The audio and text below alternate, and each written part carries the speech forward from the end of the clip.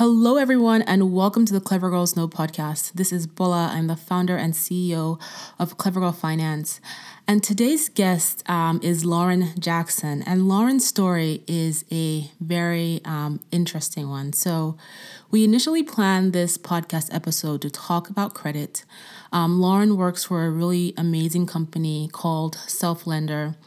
And Self-Lender is a fintech startup that has a mission to help people build credit, particularly those people who may not have access to traditional financial products. And they do it in such a way where you are going about building savings for yourself as opposed to taking on debt, buying things you don't need just to build credit. And so our initial plan was to talk about credit. However, we're going to tie it into Lauren's personal story, which is how her medical debt impacted her credit. And so what I didn't realize was that the cause of Lauren's medical debt was something incredibly major. And in our email communications, she hadn't mentioned that. So I just thought, oh, maybe she was, like an illness she recovered from, or just, it never really occurred to me that it could have been something really major because our email conversations were just really light. And so on this episode, Lauren shares how she basically dropped dead while working out and came back to life and basically everything that happened from there. So you will find me being caught unaware doing this episode because I just wasn't expecting it. And we had talked about re-recording the episode, but then I was like, this is really great for people to hear, to learn her experience. So insightful. So I hope you guys enjoy listening to this. And I'll tell you a little bit more about Lauren. So she's a writer who is passionate about the intersection of business and social good. And she believes that you can have an amazing life even if you don't have the best health or the most wealth. Also, while Lauren does work for a Self-Lender, all of the opinions that she states in this episode are her own. And we had a little bit of audio issue, so you may hear me going in and out. So I apologize for that in advance, but you will still be able to get the gist of the episode. You won't miss out on anything. But before we get into the episode, if you haven't already stopped by Clever Girl Finance, please do. We have brand new content on the blog every single week. We're adding a ton of really great topics on the blog. We are launching new courses every single month as well. So if you head over to clevergirlfinance.com, you'll be able to see what courses we have launched, and you can sign up to join our community and get access to our mentors, which is part of the membership when you join Clever Girl Finance. We've also enabled one-on-one coaching with our financial experts. So you can get personal finance coaching on anything from student loans to budgeting to family to even business coaching with me. So just head over to clevergirlfinance.com/coaching to learn more about that. And if you haven't already subscribed to this podcast, but you love what you're listening to, please do. And please leave a 5-star review on iTunes so that other people, amazing women just like you, can find this podcast as well. So let's get into this really insightful, interesting, very, just deep conversation with Lauren. And you guys are going to hear me laugh a lot as we go through the episode because that is just how I channel my emotion. But I had tears in my eyes. I was all over the place, but it's a good episode. So enjoy listening. Hi, Lauren. Welcome to the Clever Girls Know podcast. Hi, Bola. Thanks for having me.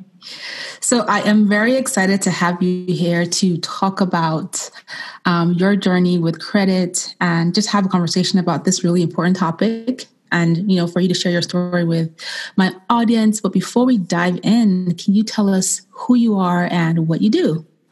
Yeah, so my name is Lauren Jackson, and I work for a company called Self-Lender, which is really just kind of a financial technology company that helps people build credit. And I think as we move through this podcast, people will get a much deeper understanding of why I feel so passionate about helping to educate people about financial literacy and kind of bettering their lives in general and their financial lives in particular. Mm-hmm. And you work for a company that basically helps to support people doing that. And we'll kind of get into that a bit more, but I'm just going to dive into the questions. Sounds perfect. Sounds great. So when we were, exchanging emails, you had mentioned that you had encountered a difficult situation that basically put you on the verge of bankruptcy. Like you were down and out and your options were bankruptcy and bankruptcy. And so I wanted you to kind of share some details about what the situation was. How did you get there? Why was bankruptcy the option you were considering at the time? Yeah, definitely. So this was a few years ago. I was 29 years old. I was teaching a yoga class sort of as a side gig. And literally in the middle of the class, my heart stopped and I dropped dead. Oh my God. Yeah, just completely out of the blue. No symptoms before, no indicators, had a cardiac arrest. My student saved my life with CPR. I was taken to a few different hospitals, stabilized, spent 4 days in a medically induced coma, 2 weeks in the hospital, and I had a heart device implanted. So it was kind of this lights out, lights on situation, and I didn't have insurance at the time.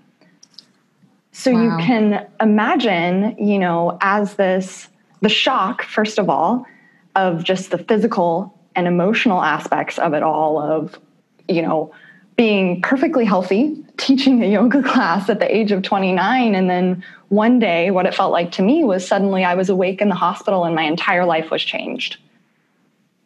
Wow. Yeah. Can I just say that I am, wow. Okay. So I didn't realize that we could talk about a medical situation, but wow, that's so deep, Lauren. First of all, I'm so grateful that you're here to have this conversation and that you didn't die. Thank you. Well, technically I did for 20 minutes. Oh my God. That is, yeah. I can't even, like, I'm lost for words. Oh my God. It's wow. a very, and I'm very grateful that I'm here talking to you too, because, what the doctors had told me at the time, I kept having people coming up to me in the hospital saying, you're a miracle, because it's something like, of the thousands of Americans that experience a sudden cardiac arrest outside of a hospital each year, it's like less than 6% of them survive, period. And then out of those 6%, less than half of that amount survive without severe brain damage. So I'm here, I'm talking to you, I'm alive, so that's just so many things to be grateful for. Yeah, thank God. That is a miracle. Wow. Okay. I'm sorry. I just had to. Yeah. I didn't realize that it was this. Wow. Okay. Yeah. So you can imagine you finally, get out of the hospital, right? I finally got home and I was just at the point where I was still so exhausted, and I had been kind of living paycheck to paycheck at the time. So I'm in this situation where I'm physically hardly capable of sitting upright. And I'm, on all sorts of painkillers, recovering from surgery, unable to work, so unable to bring in any money. And then here I am, all of a sudden, my husband, who was my fiance at the time, he was at work, and I was sitting at home, and I opened the mail on the counter, and it was an estimated medical bill. And the original total was for almost $400,000. Oh my God. And I hit the floor and I just started sobbing, and that's when my husband came home and he found me. I was laying on the floor and I was sobbing my eyes out, because I realized if I sold every single thing that I had ever owned, I couldn't come up with that amount of money. And so that's where the fear and the possibility of really having to confront the possibility of going bankrupt came to the forefront, because I knew with that amount of debt, there was no way I could dig myself out of that. And that's part of, why I'm on this mission that I am on now, is just, I'll never forget that fear. And so again, this is where kind of the second miracle comes in, if you will, is that I am so, so very fortunate that I did not end up having to declare bankruptcy, that I was actually able to work with a lot of the medical providers to reduce my bills, to get on payment plans, to do all these other things. I was so blessed with the support of my community, both online, with my friends, with my family, with friends of friends who kind of people who came out of the woodwork to help me with these bills, whether they gave $5 or $100 or whatever. I started a GoFundMe, and, I had people from high school who I hadn't talked to in 15 years who would send me a message and donate to help me pay my medical bills. And so between this combination of all these different things, I was able to at least get on minimum payments with a bunch of bills. And so, I've learned so much through this process in so many ways. And I see or hear now so many mistakes that people make with their medical bills just from lack of knowledge too, that I kind of want to shed some light on and help people understand, so that something that could already potentially be a life-changing situation doesn't become worse. Wow. So you go from waking up one morning, going to teach your yoga class. Obviously did not cross your mind that you're going to drop dead. No, not at all.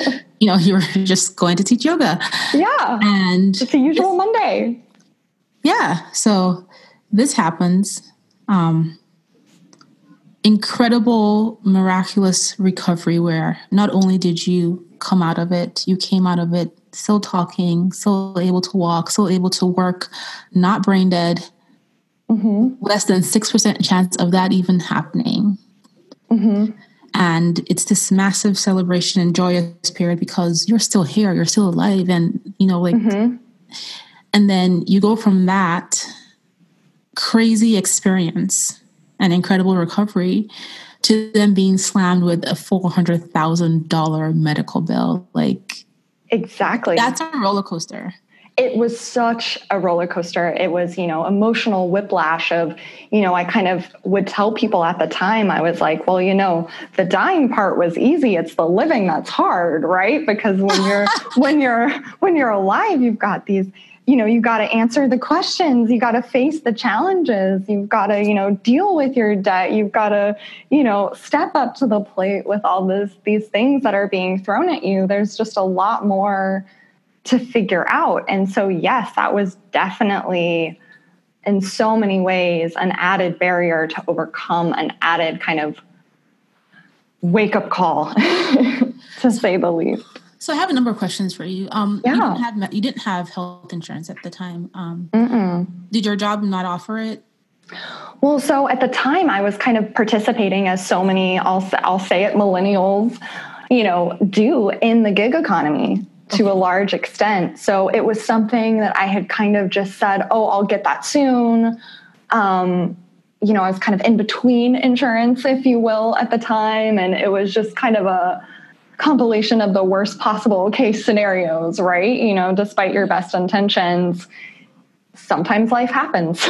Yeah. And when you work for yourself, insurance is not packaged and handed to you in a nice, little thing. Like if you were employed by an employer that offers insurance where they've already negotiated the rates, group and all that kind of stuff. When you're self-employed, you have to make the effort to find the right kind of insurance. And then the premiums are not, depending on what kind of insurance you're getting, the premiums could be very, very expensive. Definitely. But so I just my head is just like, they're just I'm sorry. I have so many questions. I dropped that on you. Ask away. It's a lot to process. I understand. So I'm just trying to imagine the experience. Like, oh my God. Wow. Okay. So I guess how much would insurance have saved you on that $400,000 had you had it? Or had you done any research to determine what the insurance was going to cost you? Like in retrospect, when you think about it, like, what would you have done differently about this, Yeah, well, here's the interesting thing is, and maybe this is kind of a controversial viewpoint, but I think it was honestly ended up being better that I didn't have insurance in a lot of ways. I will say is typically a lot of the time what the role that an insurance provider plays, from my understanding and my perspective, and I worked in a doctor's office briefly, so I've kind of seen this on both sides, is that typically the insurance provider is your advocate with the hospital, or the medical provider. So typically they're kind of an intermediary, that goes back and forth to battle the hospital on your behalf and get the rate lowered and get the rate lowered and get the rate lowered. So in the absence of them serving as that, you have to advocate for yourself. And that's the difference. So you do kind of have to be a little ruthless at times, which is not always easy, especially as you're trying to recover. And my heart goes out to whoever might find themselves in that situation currently. But you have to advocate for yourself. And there's so many ways you can do this, right? You don't have to call your doctor and start yelling at him and screaming at him and going, I'm not going to pay. This is ridiculous, whatever. I don't recommend that. But what you can do is you can tell them your situation. You can ask questions, ask for a line item bill so you can see exactly what you're being charged for. And, sometimes medical bills, they're coded differently depending on the person behind the scenes who is coding them for the billing. So sometimes if they code an item one way, it can cost way more than if they code it a different way. So, this is where I encourage people to just really get involved in your own healthcare and your own healthcare billing, because a lot of providers, they want to get paid, right? They want to work with you because they don't want to send your debt to collections or not get any money. So a lot of them will work on income-based payment plans, work with you on minimum payments, things like that. So that's kind of the biggest advice I give. Whether or not you have insurance, it's always a good idea to get a line item bill, ask questions, and really get a deep understanding of what you're being charged and why. And the other thing I would say is that in most instances, not always, but in a lot of cases, medical debt, unless it goes to collections, does not accrue interest.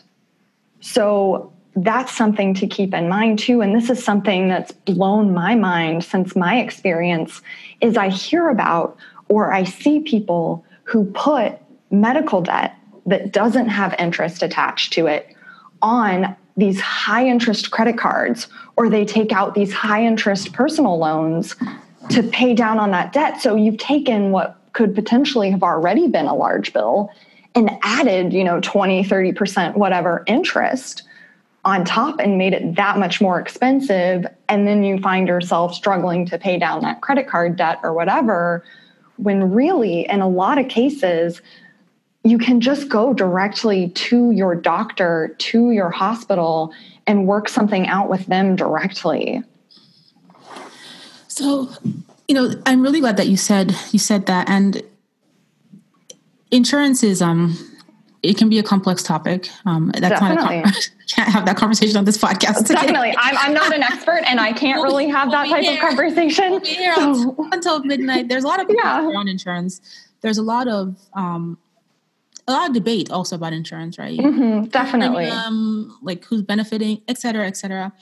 Yeah. But at the bottom line, at the base of it, the foundation of it, the way I look at, these types of services, insurance or whatever kind of services, you always want to look at it at the perspective of, and this is, kind of like me almost like speaking to the people who are listening. Definitely. Look at it at the perspective of what you need and what's going to work for your life, right? Exactly. So, insurance has its complexities, but the complexities are going to exist whether or not you like it. But then the goal is that when you're thinking about insurance, okay, yes, you hate the system. Yes, you know all this stuff, but how is this going to be of benefit to your life? And I think insurance is important to have if you have. Oh, definitely. I will say, just to calm your fears, because I will say I have great insurance now and I'm very happy for it. And I'm very thankful that I have it and it does help.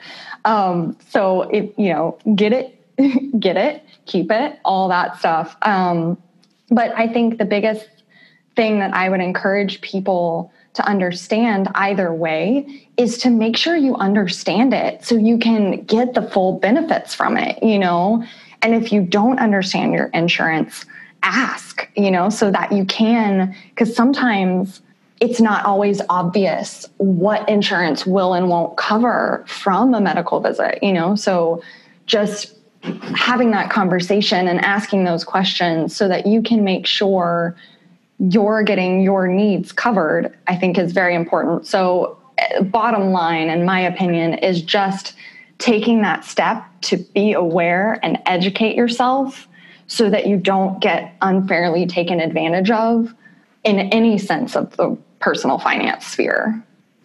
And that's true, so what I was saying was, in regards to insurance, I think it's important to have, if it's an option for you, you should take it. I don't feel like cheapest is best. You want to, again, like you said, look at what is being offered to you to understand. Like, you may have a medical situation in your life or in your family that could potentially require a lot of coverage, that you want to keep that in mind when you're selecting those premiums if you're employed by an employer that offers insurance. And, I think a lot of people listening have either seen people go through experiences or have gone through experiences with insurance. So there is my story I share, which is nothing compared to yours. It is my $45,000 post-pregnancy bill I got, but then I had insurance at the time that covered 90% of it. And we had another guest on the podcast last year who is a cancer survivor, and, her experience dealing with insurance.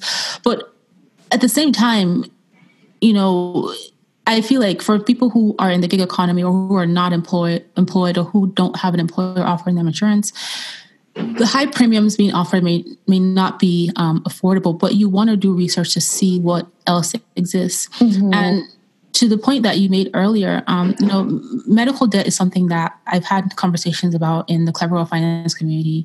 A lot of people will take on transfer that debt over to credit cards or to personal loans, not because they don't know that some of that debt is interest free, depending on the situation, debt, but because there is a fear and mindset factor. When you have medical debt, not only do you have that medical debt, but you also have the phone calls and the aggression and the "where's our money?" that come with that. And I think from an emotional well-being perspective, for many people, it makes them feel it makes them even more sick because they're so stressed. Oh, and definitely. One of the things I like to tell people is the person on the other end of the phone is a human being just like you.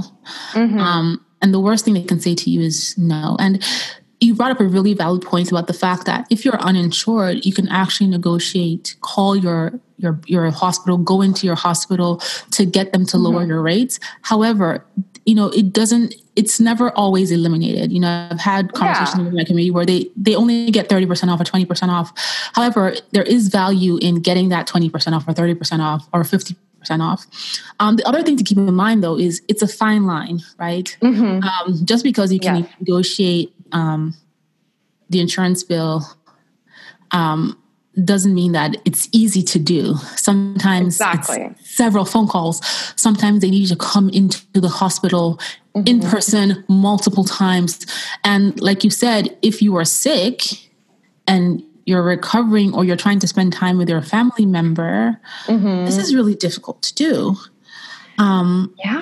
So it's incredibly difficult. It is. And this is a loaded, I'm just thinking about this only because, we have a family situation that's going on that's sort of like, in this realm. And, we have we have insurance in this case, but it's almost like, imagine if we didn't and we couldn't spend all this time with this person, given their diagnosis. I'm just thinking about anyway, so well, and that's why I say, it's so important if you find yourself in this type of situation to also find a friend or a family member who will be your advocate. That way they can help you, get your support. This is where your community just becomes such a powerful resource, is that.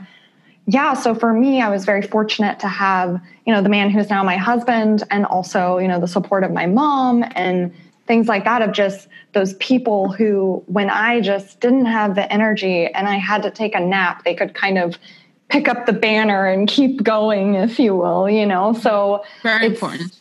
Yeah. It's so important, to at least find one person who can kind of help you in that sense, help encourage you along. Yeah. And nobody wishes this. I pray this never happens to anybody. But again, it's just, just to reiterate what I always talk about on Clever Girl Finance on this podcast, on the platform, is you want to be prepared for the unexpected. You want to have a backup plan. And if insurance is going to help you get there, if it's being offered to you, by an employer and it's affordable, it's built into your paycheck, just do it. Yeah, agreed. And super important. So, wow. So, okay. Yeah. Loaded conversation. Yeah, it is. And, I totally agree. Like, yes, plan for the worst and hope for the best, right? Exactly. So in this, going through the situation, right, you got to a lot of different realizations. Number one, the money situation was right in your face. It was this $400,000 bill that you had to start calling to negotiate, work with your friends and family to advocate for you, set up a GoFundMe. You had to go through this entire process. And that process of doing that was an experience for you. But I guess, was that the eye opener where you were like, okay, wait a minute, I need to focus on my finances? Like, how did this experience impact the way you felt about your financial wellness? Not just your health, but your financial wellness as a whole.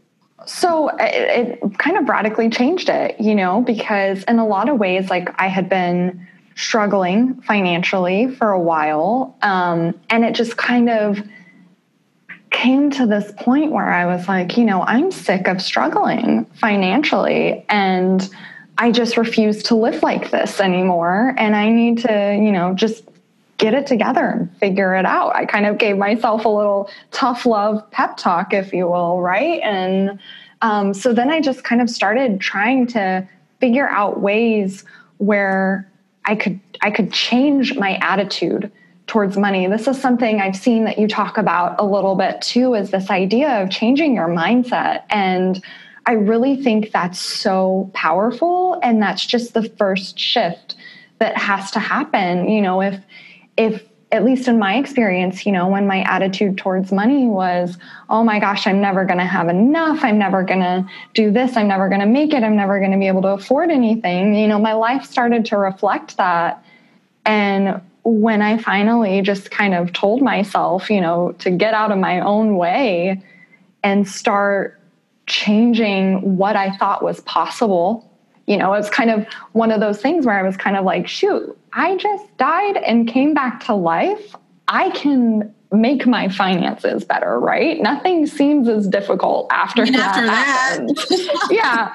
So that was the biggest shift for me, was just figuring out how to change my relationship towards money, how to change my relationship towards even my own self-esteem and my own attitude towards myself, and kind of recognizing these limitations I was putting on myself of what I thought I was capable of. It kind of busted all that apart, and that's where the shift happened. And when it comes to your credit, how did this impact your credit?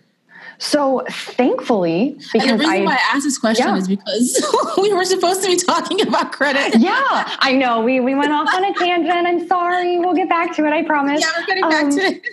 But I kind of threw you a curveball there, so I kind of knocked us off course a little bit. I'm still like, oh my God. But let's carry on. Yeah, that's all you can do in life, right? Just carry on. Fortunately, I did not have to declare bankruptcy. So fortunately, in that sense, my credit was saved. But here's the interesting thing about so much medical debt, right?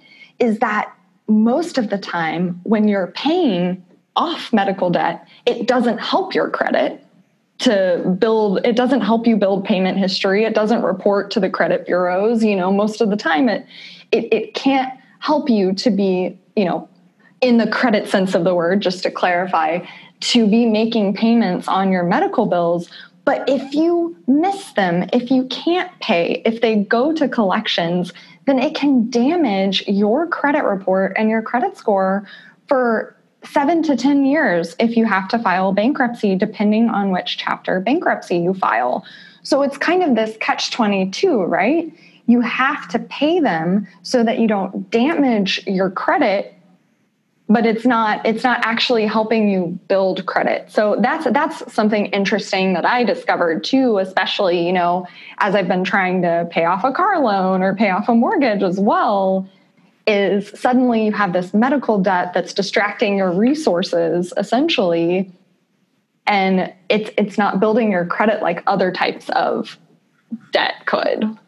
Yeah, there's a number of bills that, you just got to pay them, but when you don't pay them and they get reported to collections, they don't help build your credit, but they can help ruin your credit. Definitely. Definitely. So basically paying off the debt was not beneficial to your credit score. But at the same time, it matters and it doesn't matter depending on what you want to leverage credit for in that time, right? So credit is essentially your ability to borrow money. So it's essentially your debt's ability. How much debt can you carry? That's your credit score. Right. And if you have a goal in mind, like you're trying to purchase a house or you're trying to leverage credit for investment property, real estate property purposes, for example, not being able to build it when you're paying down massive debt is not beneficial, right? And it's challenging because so many people in the US are kind of caught in that cycle, right? Where you're trying to keep up with all these things that you owe. But how can you build credit so you can make way for the future things you want to buy and the future life you want to lead and all these things? So it is a big challenge for a lot of people. And you've gotta pay it, but how do you do that and then still build the credit to be able to get your car loan or to be able to get a mortgage and to, not just get one, but also get those better interest rates and those savings that come with having a higher credit score. Mm-hmm. Yeah, I mean, that's a valid point. I think when you're in the process of dealing with a situation like this, where you're paying off a ton of debt, if a portion of your debt, like your student loans or your credit card bills, is debt that is going to, as you pay it down, help you build credit. It's kind of beneficial, but at the same time, I think your credit is always the second priority and your financial wellness is the first priority. So definitely if you can pay off your debt in full this month, then pay it off in full this month, as opposed to stretching it out for 24 months, paying interest because you're trying to build, quote unquote, 2 extra points on your credit report. Definitely. It's a trade-off, right? And you have to be able to look at the whole picture of your financial situation and everything and kind of determine which approach is best for you. So I kind of want to take the conversation back just a little bit because I have encountered people who are dealing with medical debt. And so this is kind of like a medical debt / credit conversation. Yeah. Well, they're interrelated, right? So It's all part of the life of finance. So I've encountered people who are dealing with medical debt, and a couple pointers if you're listening and you have medical debt that I know that some hospitals, within the hospitals, there are organizations that offer charity insurance. I've heard about this before. So you may have to ask or research, but there are some, and also depends on like age and situation and medical condition, but there are some instances where you can actually get this charity insurance to cover some of the insurance some of the debts that you cannot negotiate. But I think you have to be in the hospital at the time. But anyway, do your research, ladies. But that's where asking the question comes in, right? Yeah. Just ask the question. Ask if they have it. Yes. Yeah. What advice, so given your experience, right, you had the support of your community, you had people helping you set up the GoFund page, you had your fiance, now husband, kind of helping you advocate for yourself. But there are other people who don't have those opportunities, right? They don't have a GoFundMe, or they can't raise money in a GoFundMe, and they didn't know they could negotiate certain types of debt or medical debt, or they're just kind of like negotiate as much as they can and they still have this debt. I guess knowing what the feeling is like to go through that kind of situation where you have this massive debt, like what kind of encouragement would you give that person that's listening to this? Especially if they're like, oh, well, I guess she was lucky because Yeah, because I was in a lot of ways. Yes. Yeah, because I am very privileged in many ways, but that's not, but at the same time, that's good for you, right? That's, if anybody could have that in that situation, oh my God, take it. Yeah, exactly. And that's the thing is, I think there's a couple things to keep in mind there. A couple things that I would say is, first of all, we have a tendency, or at least I've had a tendency in my past, to kind of hold things close and have a lot of pride and not admit weakness, Yes. And you gotta, when you're in that situation, it breaks you open, and honestly, let it. Let yourself be vulnerable to the people in your life, open up, ask, it's kind of like put aside some of the pride, and you might be surprised what comes out of the woodwork. And that's, yes, exactly what you're saying, because I totally agree. If you did not ask your friends to help you, if you did not get your fiance to help you, if you did not take the initiative to start that GoFundMe, you would still have that maybe $350 because you had knocked $50,000 off a negotiation. You would still have this massive debt. So you had to step out of your comfort zone to get the opportunity and the privilege to be able to get that money, get the help, but you had to come out of your comfort zone. And that's such a great point. So if you're in that space where you're kind of like, oh my God, I've done everything I can do, have you, sometimes you just have to lean on the people who love you to help you get through a situation, especially one like this. Sometimes you just have to. Yeah. And that's why, we're creatures built for community, right? So that's why, we do have to just open ourselves up to that. We kind of live in a society sometimes that I feel like projects this image of we have to do everything all by ourselves all the time, be totally strong and awesome and never have a weakness. And, I wish life were that simple, but it's not always. So that's the first thing I would say is let yourself be vulnerable and be open about what's happening and what you need. And the second thing I would say is, be kind to yourself and celebrate the small progress, right? Because if you pay off 1% of that debt, guess what? You've paid down on that debt. So just keep focusing on those small gains that you can make over time, that you can pay down. And again, a lot of people, a lot of medical providers, again, not all, because I can't speak for all of them, but a lot of them, as long as you're paying something, that's what they need from you, So just start with what you can and do what you can, and have a little grace for yourself, have a little patience for yourself. If you're in this situation, chances are you've already been through something pretty rough. You don't need to add your own guilt and your own self-judgment on top of that. And believe me, that's hard work. That is hard work. I can be so judgmental of myself, so I get it. That is a lot of work in and of itself. But just start trying, and just chip away at it slowly. And eventually it'll be smaller, more manageable. Yeah. Like you said, you have to be kind to yourself. And this is... I'm still thinking of all these different things in my head. Okay. So now you work for a company that is all about, helping provide opportunities to people to be able to achieve financial wellness in a non-gimmicky / debt-laden way. Yeah, exactly. That's the best word I could think of. So I'd love for you to share more about why did you choose to work for Self Lender, and just a bit more about the company itself.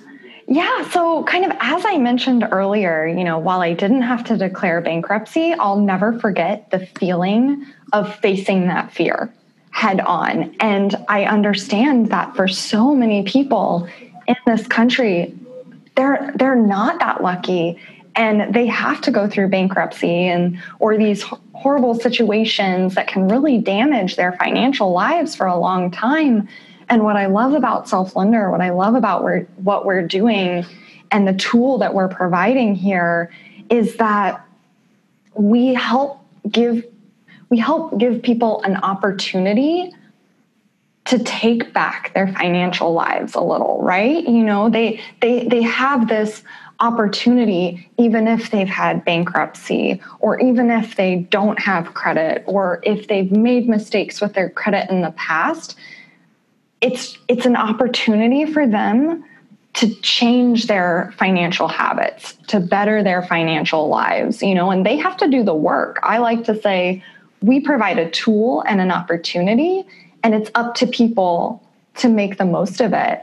So basically, in a nutshell, the product we offer right now is called a credit builder loan, which basically the bank puts a small amount of money. You determine your payment terms based off a few choices. The bank holds a small an amount of money in a certificate of deposit, which is sort of like a savings account. And each month you pay towards that loan. You pay a little bit of interest, just like you would any sort of installment loan, like a car loan, for instance. And then once you've made all your payments, the money that you've paid into that certificate of deposit, basically that savings account, unlocks and you get that back. So the major benefit, because you are paying a little bit of interest, but the major benefit for a lot of people is that it helps them build positive payment history if they're making their payments on time and in full and all that good stuff. So unlike something like credit repair, for instance, which goes back and kind of removes stuff from the past, Self-Lender's tool is really all focused on building better habits for the future and better possibilities for the future. Does that make sense? So essentially, what you guys are doing is, as opposed to someone getting, let's say I'm trying to build my credit and I go get a secured credit card or a really high interest rate credit card, well, then you have no credit, believe that you're going to get those 20-something% interest rate cards. So as opposed to me going to get one of those 20-something% interest rate cards and just finding something to spend money on and acquiring debt, right? That I have back. What you guys do is you create this certificate of deposit and you put an amount into this account that is locked, right? And so it's almost like, in order for you to unlock that amount, you have to pay off the amount to get the money. So you're putting, so let's say the amount is $1,000. Every month you pay $200 for 5 months. And then in 5 months, maybe with a little bit of interest, in 5 months, you have $1,000 saved for you in a certificate of deposit, right? Basically, yeah. So we offer 12-month or 24-month terms right now. And we've also got a few different payment options that meet your budget. So you kind of have a little control over how much you're paying each month. But basically, that it kind of forces people to build responsible financial habits for a couple of reasons, right? So unlike a secured credit card where you might have to put a $200 deposit down up front, with this credit builder loan, you pay a non-refundable admin fee that's normally somewhere between $9 to $15, and then you pay a monthly payment, so you don't have to put a huge chunk of money down right up front. So it's a little bit more of an affordable option compared to some other options that are out there. And it also kind of forces you to be responsible because you're not getting all this money right away and potentially going to spend it or potentially racking up a lot of credit card debt or whatever the case may be. It's kind of holding on to all that so that you have to build the payment history before you can even access it. Yeah, and it all gets reported to your credit, right? Which is your credit report, which is great. And so I've talked to the CEO of your company, and I'm actually a big fan because, this is, when it comes to building credit, like I'm very wary of the approach of taking on debt, especially unfocused debt, like open a store card here, open this there, because you're trying to build credit. Because while you're building the credit, it's amazing, but you're also building up debt. And I like the approach of it's almost like, yes, you have to make payments, but you're making payments into a future savings account that gets unlocked for you. So there's a benefit at the end. You get cash at the end. At the same time, while you're doing that, it's this, that behavior is getting reported to the credit bureaus. And also, I feel like this approach really helps to motivate someone to build the habits and consistency around saving, because you know that $1,000 or $1,500 is waiting for you at the end. And so when you make those small payments, may not seem like a lot, but at the end of the 12 months, you have this money that you now have in a CD that you can take and put towards that goal that you're trying to build credit for. So I think that you guys have a really great initiative going on. And I kind of see how, after your experience and the realization of your finances, how you want to kind of work in a space that that helps people, right? Yeah. That positively impacts people's lives. And that's what, that's one of the things I love about this company is I like to say, we have the mission of a nonprofit, but we're also a company, we're providing jobs, we're providing income, we're providing salaries for people, And so I think that there's a really powerful balance that a lot of companies now, I feel like, are trying to strike too, between how do we do good and still contribute to the economy, Mm-hmm.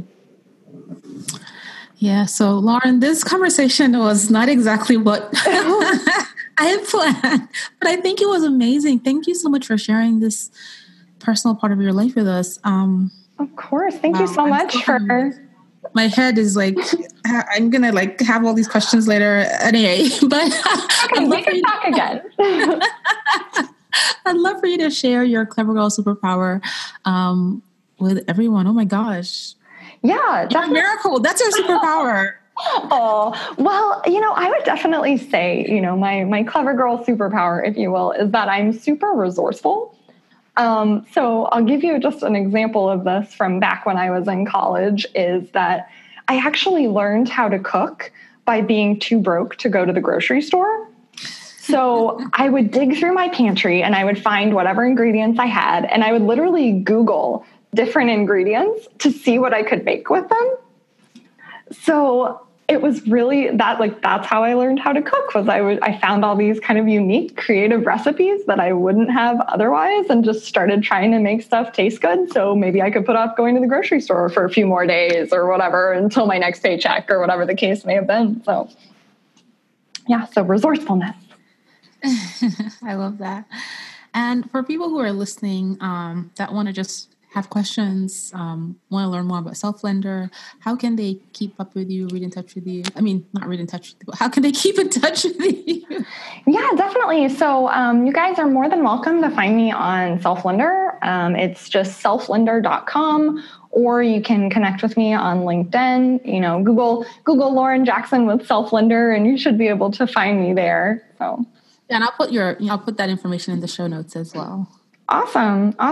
Yeah. Thank you, Bola. Thank you so much for having me. Thank you for letting me totally derail the conversation and take it in a new direction. And yeah.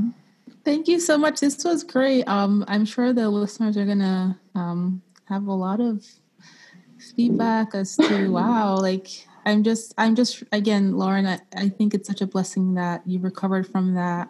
That is, I laugh a lot, especially when, one of the things that I say is that I laugh so I don't cry. Mm-hmm. And just listening to your story, I definitely got emotional. And that's just, my laughter is just my way of channeling my emotion.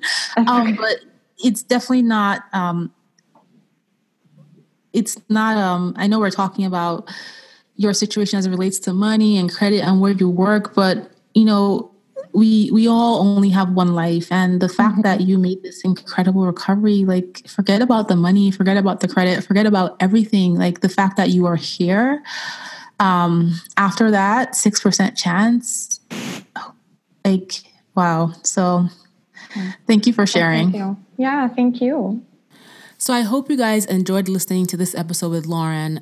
Definitely, not what I expected. Very deep, very, when you think about life, you realize that we have to take every day that we have and value it and be grateful to be alive. And so I appreciate you guys for listening. If you haven't already subscribed, please do. iTunes, SoundCloud, Stitcher. You can also listen to episodes and watch videos on our YouTube channel. And if you're loving the podcast, please head over to iTunes and leave a 5-star review. I'll be back with a new episode very soon. Thank you guys so much for listening.